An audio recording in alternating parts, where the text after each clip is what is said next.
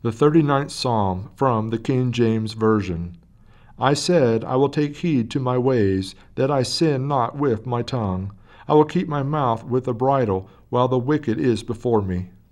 I was dumb with silence, I held my peace even from good, and my sorrow was stirred.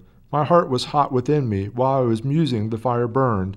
Then spake I with my tongue, Lord, make me to know mine end, and the measure of my days what it is, that I may know how frail I am. Behold, thou hast made my days as an handbreadth, and mine age is as nothing before thee. Verily every man at his best state is altogether vanity. Surely every man walketh in a vain show. Surely they are disquieted in vain. He heapeth up riches, and knoweth not who shall gather them. And now, Lord, what wait I for? My hope is in thee. Deliver me from all my transgressions. Make me not the reproach of the foolish.